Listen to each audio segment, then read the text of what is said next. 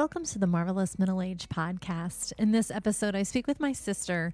Megan Knatz is a busy mom, wife, business owner, and entrepreneur, and she also happens to be my boss. We talk about our childhood, working with family members, affirming who we are in midlife, how we want to spend our time these days, and our Enneagram types. Enjoy part one of this episode with my sister, Megan Knatz. Welcome to the Marvelous Middle Age Podcast, Megan Knatz. I'm so excited that you're here. When I was thinking about doing this podcast, you were absolutely the first person that I thought of. I was? Yes. Awesome. I know. I'm glad to be here. It'll be just like one of the many conversations we have daily. I know. We talk every single day. And you might be wondering, folks, why we do that. It's because we're sisters. Megan is my sister. Yes. Younger sister by 3 years and 9 months or 8 months. 3 years and 8 months. Don't round it up to 4. She always rounds it up to 4 years. I'm not 4 years older. It 3 years and 8 months. It feels like I'm significantly younger. No, that is not it. Not at all. We're sisters and we're friends and we work together. And so there's just a lot. We have a lot to talk about and a lot to share. So yeah. And we're kind of in the same season. You know, we're in the same kind of age demographic and we have kiddos the same age. And yeah, we work together. We are a very close family. So some people might be like, oh my gosh, there's probably just tons of drama and fighting. And no, we don't. We don't. No, we've even been, people have commented, wow, you guys get along so great. Like not only us, our whole family, I know. We really, really do. We're really blessed because I know that isn't the case for everybody. We get along very well. Growing up together, our family has always been really close. Mm-hmm. We have been friends and had common interests since we were little. We joke about our childhood and just our differences, which we can get into later too, being different Enneagram numbers. And we definitely have different personalities for sure, but we have common interests. And growing up, being the younger sister. And you're the middle child. So we also have a brother who is 10 years younger than I am. He's 6 years younger than you. So he was kind of the little surprise at the end there. We thought we were getting a dog. I remember that because Mom and Dad were like, oh, we have a surprise for you. And it was right before Christmas, maybe like a month before Christmas. And we were so excited. We thought we were going to get a puppy. And they're like, oh, we're having another baby. And we're like, oh. We really? wanted a dog. No, we got a wonderful brother. Yes, he's wonderful. But I also remember that when our parents were tossing around name ideas, if it was a girl, his name was going to be Ashley Catherine. And we were both really furious upset because we thought furious. That name was better than ours. And we were pissed. Let's be honest. We were so upset. We kept recommending, and no offense to anyone who's this name, but Bertha and Beulah and names like that. We're like, what about that? And they were like, no. So we were furious. And so then when Dad called and said it was a boy, we were like, oh, thank God it's a boy. Yeah. So we got Michael and didn't have to deal with being trumped on the name card. I know.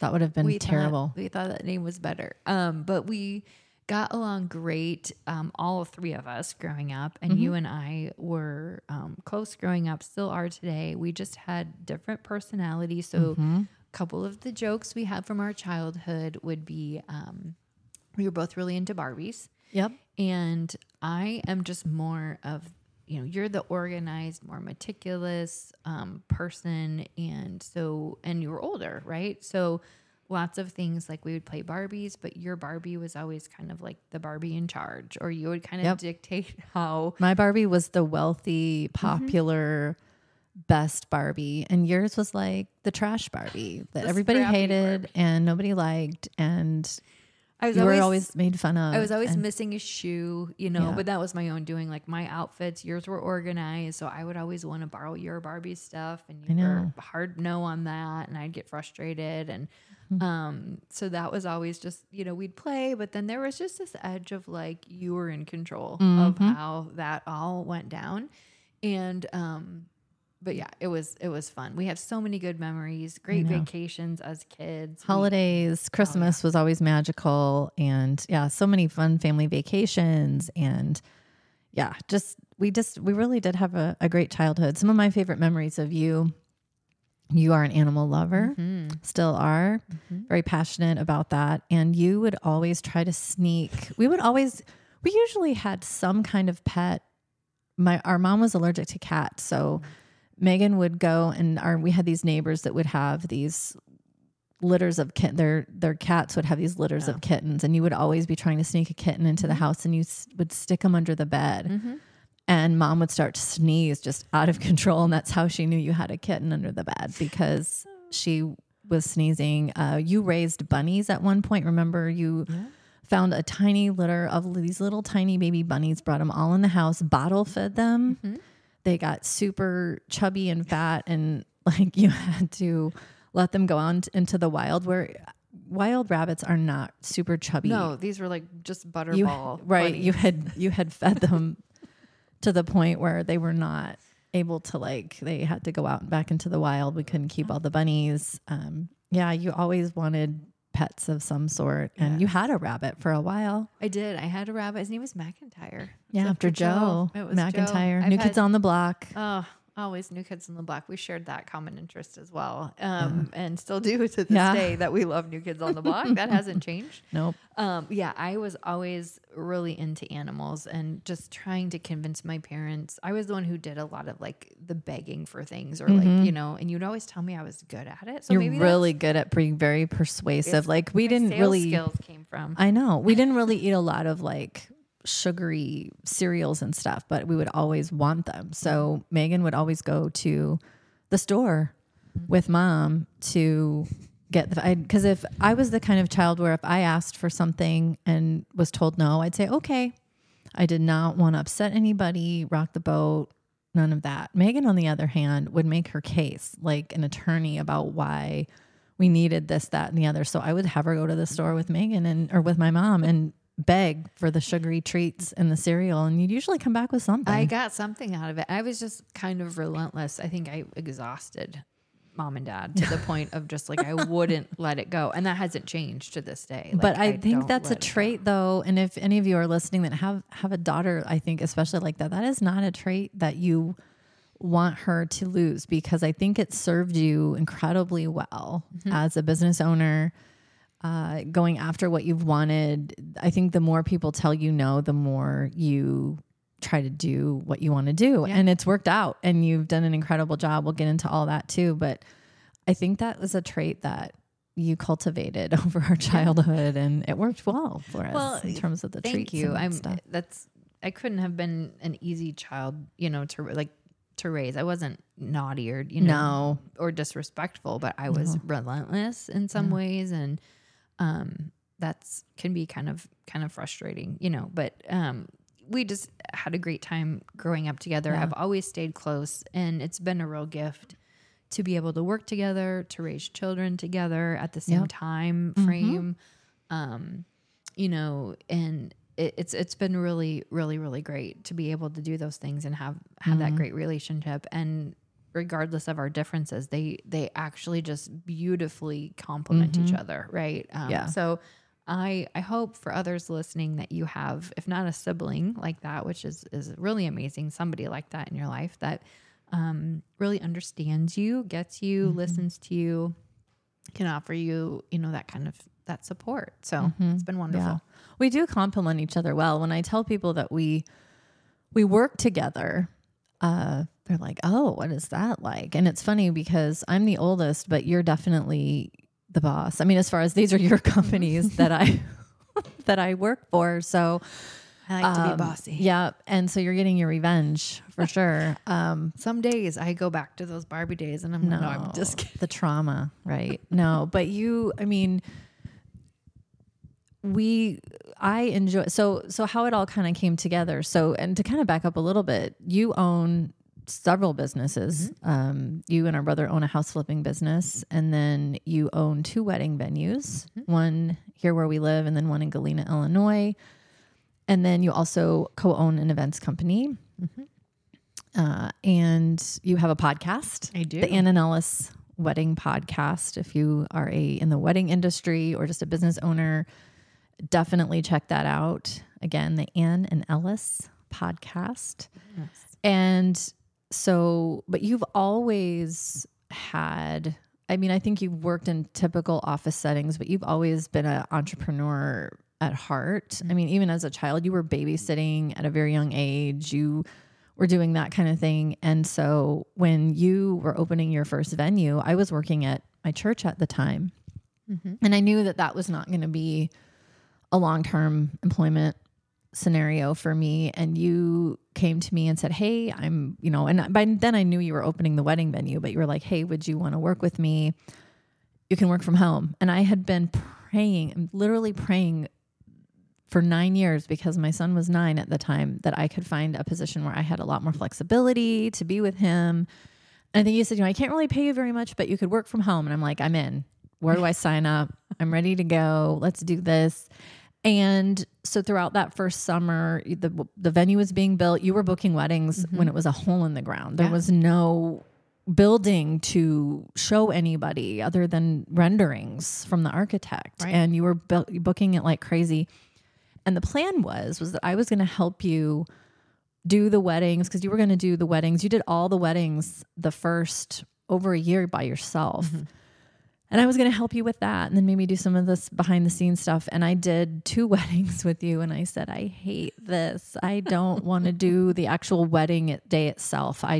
My controlling nature and my nerves, I just couldn't handle it. And you are so good at the quick on your feet problem solving. We're going to figure it out. No fear. I've got this attitude, which again is another thing that I love about you. But I'm like, please, I'll do anything. I'll do anything else. I promise. And so what we ended up figuring out was that I'm better at like the behind the scenes, paperwork, payroll, paying the bills kind of stuff and the contracts. And you've done hundreds of weddings, and we just complement each other in that way very well. We do, because those are the things that I would not do well. They would get missed. They would be done wrong. They wouldn't be done. I mean, those are the kind of things that I just, I do not enjoy. I don't enjoy it at all. I struggle with it, to be honest. I'm not good at it. Like I can do it, but I would rather be the one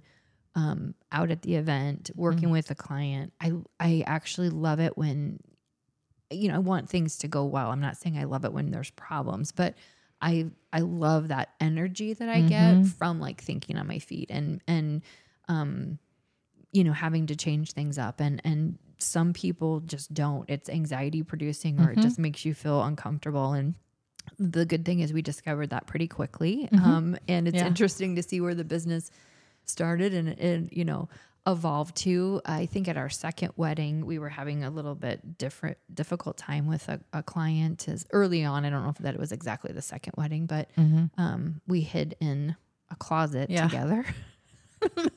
I still have that photo because we were having a difficulty with a client, and we both just kind of were like, we need to just get away for a minute.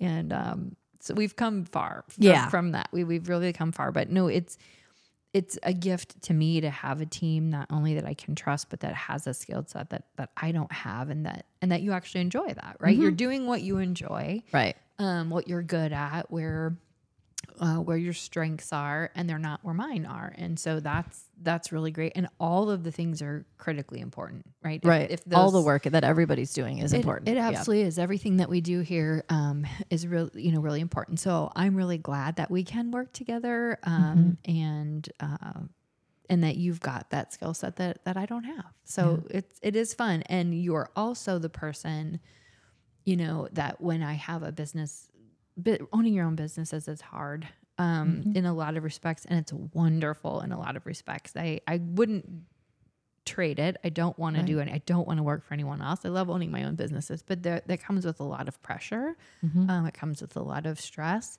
and you're always the person I just download everything onto. If I, and you listen to me and give really, really good advice, wow. on all of that kind of stuff and not sugarcoated. You know, you love me, I'm your sister, but you're like, here's the reality and here's the things you need to think about. And yeah. Well, and it's funny you say that because in my life growing up, like even in high school, I was the one that my friends would come and talk to. And throughout my life, I've always kind of been that person that maybe I should have been a therapist. I don't know. Yeah. But yeah, and I don't know what that is, just relationally or whatever. But yeah, and I have a human resources background, so I'm used to looking at things from the organizational perspective, wearing that hat, but also then looking at it from the staff or employee person's perspective to try to really get the bigger picture. And I love that. Like, I love when you come to me and be like, okay, here's something that's happening. What can we do? And we might not totally agree exactly on, you know, how to handle it or exactly the steps or whatever, but on the whole, we agree with what needs to happen, like in terms of the end results. And how we get there might be a little different, or our approach might be different, but we can have those conversations. And you're right. I hope everyone listening has somebody like that in their life, whether it's personal relationship, professionally, you have somebody like that. And we talk about our different skill sets. And, you know, definitely when I was younger in my 20s and 30s, I definitely did not see myself being more of that behind the scenes individual contributor support person. I wanted to be a manager. I got my MBA. I was going to manage people and lead a team. And I realized very quickly with a couple of really tough work challenges that is not my strength. I am not great at that. I'm better behind the scenes. I shine more and better there than I do in that leadership role. You, on the other hand, are very good in that role, that forward-facing, front-facing role, whether it be with our team or the clients. That's where your strength is. And so, yeah, I think it's great that we can work together, that we complement each other. And you're right. I've watched you, you know, build these businesses, and it is a lot of pressure. But you, throughout the whole thing, like I remember when you were building your first venue, how many times you were told no, you know, by builders or whatever. And then you ended up, you know, finding Matt and Greiner, and what a blessing they've been. Yeah.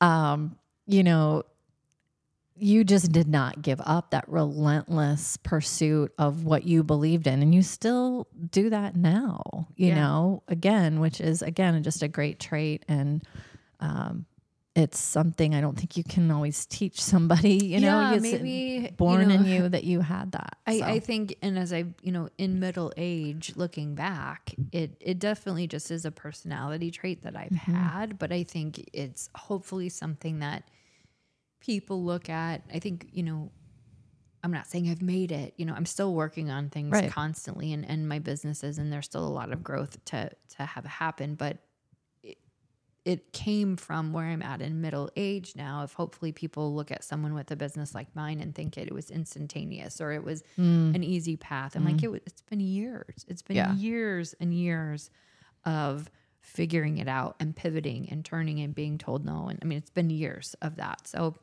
I think that is a beautiful thing about middle age is maybe you start to figure out where you fit, right? And to me, I think there's some sort of, you know, maybe glamour around, you know, being the manager, owning the business, being the leader. It's not that. Like, just, you need to find where you fit, where it feels right. You know, where in your gut, whatever you're doing in your life, even if it's owning your own business, you may not be the best person to be the front facing person. Right. That take that ego out of that and find where you fit best, what feels right within your gut, within your spirit, you know, that you feel really at home and like you can contribute and do a good job. And I think as I've gotten closer I should say closer to middle age, I'm in middle age. You're in it. I'm right smack dab in it.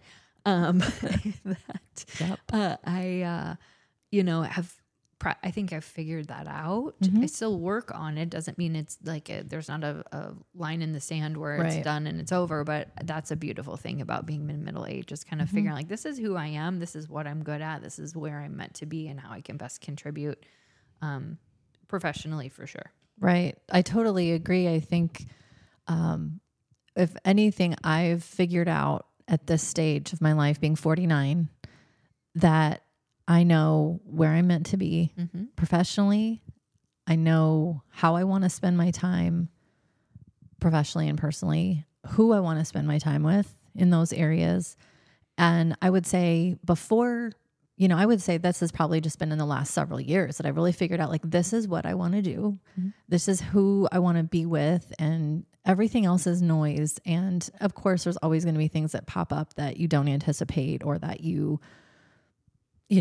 couldn't imagine that come up. But it's like, yeah, okay. And you're right. It's not like you've arrived and everything's done. Mm-hmm. There's still tons of development and learning and growing and changing. But now I know where I want to focus all of that. Absolutely. I don't want all the extraneous stuff that I used to think I had to do because I had to please this person. I'm a recovering people pleaser. So I was always trying to make everyone else happy and figuring out, like, yeah, of course I want to be kind to people and compassionate and help others and do all those things and serve people well. But I know who I want to be with on the daily, who I want to spend my time with, the memories I want to make, the trips I want to take or not take. Mm-hmm. I want, or, the things I want to do work-wise, just setting some boundaries there. And it's,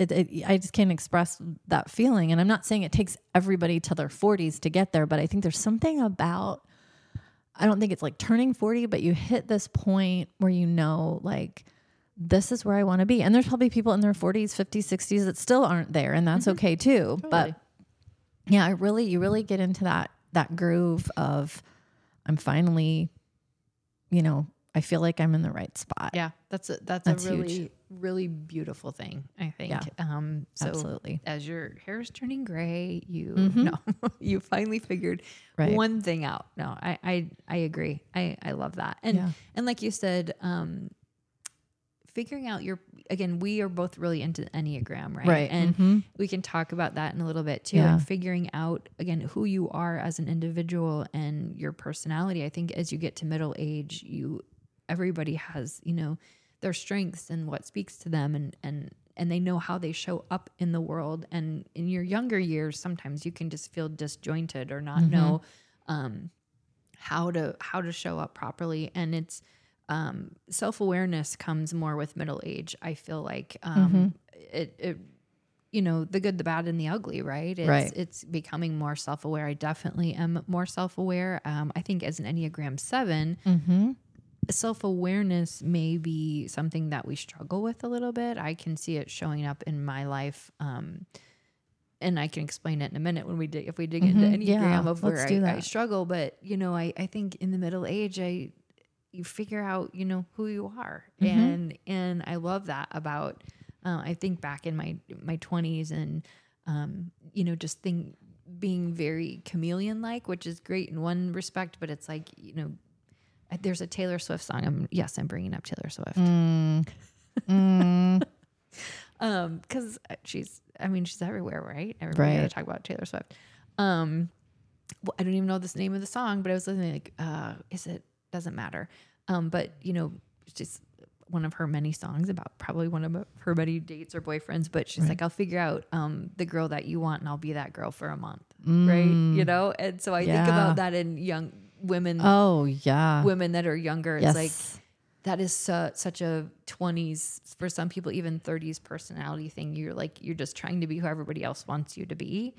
And whether that's in a romantic relationship, a work relationship. And I feel like as you get to middle age, you're like, I'm going to figure out who I am and I'm going to be me for me. And that's not like, middle fingers up to the world. It's just like, here's who I am. And I don't want to figure out who you need me to be. That is something I'm still really working on for sure. Absolutely. Yeah. You talked about the Enneagram a little bit. And for those that don't know, the Enneagram is basically a personality tool. So if you've ever taken Myers-Briggs or the StrengthsFinder or any leadership tools that deal with your leadership style, for example, there used to be one called Leadership 360. I don't even know if that's around anymore, or DISC, or there's just a bunch of different ones. But anyway, the Enneagram is an assessment. There are 9 types. And basically, it's just learning which type you are, figuring that out. And then it really is a tool that you have in your toolbox that you can use to help you as you navigate the world. And it helps you kind of learn more about yourself, how you, it's the motivation of why you behave the way you do. So it's not your behavior. It's not the what that you do. It's the why. So why do I do this? Why do I say that? Why do I behave this way in these situations? And I should probably do a whole episode on the Enneagram, but it's something I'm really passionate about. And we've brought it into your workplace. And we talk about it a lot because when I learned about the Enneagram on a podcast, and I thought, this sounds really interesting. So there's free tests you can take. Tests are about 60 to 70% accurate though. So I ended up buying a book called The Road Back to You, which is like the best. It just very simply and in a very straightforward way explains all 9 types. And that's really the best way to figure out your type, is to read about all the types. It's a super easy read, and it'll help you. You'll rule out right away several types that are not you, and you might land between 2 or 3. You have to kind of sort that through. But anyway, so there's 9 types, and it's just a tool to help you figure out how you navigate through the world. It's like your lens, right? How do I view the world through this lens? And so I'm a 2, and they're all the different 9 types depending on who you follow or listen to about the Enneagram. They are called different things, but it's typically called the helper. Mm-hmm. And the 2s are people who are very much in tune with other people, their needs. We tend to push our own needs to the side and focus on everybody else, which can get you into trouble. And again, I can go into this more maybe on another episode. And so I read The Road Back to You, and I knew I was a 2. None of the other types. I mean, there's some types that I could have maybe been, but I've always tested as a 2. Everything I read about the 2, I'm a 2. And as I was reading the book, I read about the 7, and I started to laugh out loud because this is my sister. I said, she is the most 7 who ever 7'd. And I didn't tell you that. I think I told you to take a test or something. And then you're like, I'm a 7. I'm like, yep, I knew that. And 7s are typically called the enthusiasts. They're people who have just this sense of spontaneity, adventure. They're always very up for anything. I mean, these are broad characteristics. So not every 7 fits exactly into these different things, but you're someone who is, they'll say like the life of the party, but someone who's just very up for adventure and excitement and wants everybody else to be excited about it. Very forward future thinking. So always kind of on to the next thing. Once something gets kind of rote or mundane, they're like, nah, don't have time for that. I want to do this over here. And so kind of to what you were saying is that you are always very excited about things and you do anything you can to kind of avoid pain, emotional pain, dealing in negativity. And so you kind of want everybody else, to come along for the ride. And so, as you were saying, sometimes you're recognizing in yourself, like, oh, maybe not everybody wants to go do this thing that I think would be awesome and amazing. And why would everybody not want to do that thing?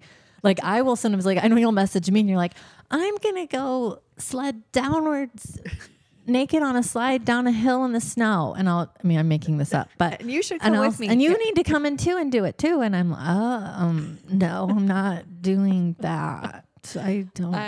That's 100%. That's a really silly example, but you'll think of something. And sometimes, it's like, oh yeah, that would be fun to do. And I've actually been trying to be more, not very well, but trying to be a little more spontaneous because I tend to not be that. But and so, but I think where it served you really well in business is you are never afraid to try. Like you have no fear of trying something. If it doesn't work, set it aside, try something else. That 7-ness about you've never had that fear of failure, I guess. I mean, and everybody kind of does fear failure a little, but you really are like, you know what? I'm going to try this. I'm going to do this. I don't, in business, in just life, I don't see what could go wrong with most things. Like, she's laughing. You can't see her, but as I'm saying that, I'm like, what could be bad? What could go wrong with this? And then people in my life, hence my sister, are like, well, people could die. Let me tell you all the 10 things. And that is actually, it's funny because I think that is more of a need for control that I have because I'm not going to get into wings today because it's just a whole nother rabbit hole, but, 2-wing one. So ones are we tend to be a little, can be controlling. And I definitely have a 1 wing, with my 2. And so I will always tell you why it's not going to work out. And this happens a lot, where you'll say, hey, I have this idea for the venue or this or that or whatever. And I'll say, well, okay, here's the 10 reasons why you shouldn't do it. And then you'll come right back and you'll go, okay, and you'll tell me 10 reasons how you're going to fix or overcome those reasons or those reasons. You will figure that out, kind of thing. And you figure it out. Mm-hmm. So I feel like you are open and you listen to the feedback that I have, which is always usually very why you shouldn't or whatever. And I'm not trying to be negative, but I'm also very protective and I don't want to see anyone that I love and care about be hurt or put themselves in a position where, something could happen. So, but then, you kind of figure it out. Yeah. And I think, and that's again, just a great trait to have personally and professionally. Or I will go, oh, yeah, you're right. Okay. I didn't think about that. So that may not work. But what I will then do is usually pivot, like, well, let's turn right then. And, so I do need that. It's a reality check. Mm-hmm. I probably live a little bit in, not, like I said, I look at pretty much any situation and go, this is absolutely possible. Right. There's got to be a way to figure it out. Mm-hmm. Let's do it. So that's a very 7 thing. The other thing, if I could describe myself as a 7, because I always say life of the party, whatever. I'm not like, I don't want to go to every party. That's not me. So you don't have like the FOMO, because some 7s are really have major FOMO. They don't like to miss out. What I find, I love and this is where I can have to, self-awareness has to kick in. Like if we have a fun, I love planning a fun day, right? And I don't want it to end. So where most people are like, okay, let's go. For example, I was just in Montana visiting my daughter and I'm like, I want to start off with the breakfast at the cute coffee shop. And then we're driving to Yellowstone and we're going to see the animals. And then we should, have lunch and then take the lift up the mountain and follow with dinner. I don't want fun to stop. Right. So I don't necessarily want to be in a big crowd or a big party, but I think that's where 7s, they don't want the fun to end. Mm-hmm. They just love being happy and they love doing things. And so where most people are like, I'm good.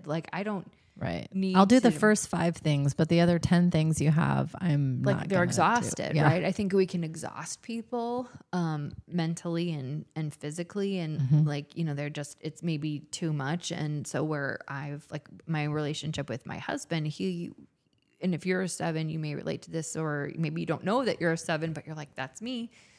He might be like, is it ever enough? And I'm like, it's not coming from a negative place. It's like, what, enough fun, enough joy? No, it never is. Why would I want that to end? Right. So I get very excited about just doing little things, right?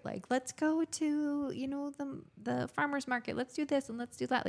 They just, the other thing too is sometimes 7s, or if you find yourself feeling this way, you get excited and you're wondering why would you not want to do that? I still really, really struggle with not understanding why people are not excited about the same things that I'm excited about. And I try hard to sell it, Yeah, you do. I'm like, let's go to the da-da-da and do this. It'll be really fun. And everybody's looking at me like, you're crazy. No. So yeah, I'm still working on that. But like you said, the good part of that is that I can motivate people. I get people excited. I can get people on board. I can rally people to do things. And so that is the good part of that. But where we function really well, again, is that, I can come up with ideas and get momentum and get excited. And then you can analyze it from a safety and a reality standard and look at it, but you do it in a way that doesn't, 7s don't like their dreams to be crushed, right? 7s need people that stay positive around them and you still do that. And so through, again, everything we do as a family and in life and in business, we complement each other really well. If you're enjoying the podcast, please follow the show to make sure the latest episode is on your podcast feed each week. I would greatly appreciate a rating and a 5-star review on the podcast platform you're listening on. It helps others to find the show. If there are topics you'd like to have discussed on the show, please email me at themarvelousmiddleagepodcast@gmail.com. The Marvelous Middle Age Podcast is produced by Riley Mullane and is part of the Ananellis Studios Network.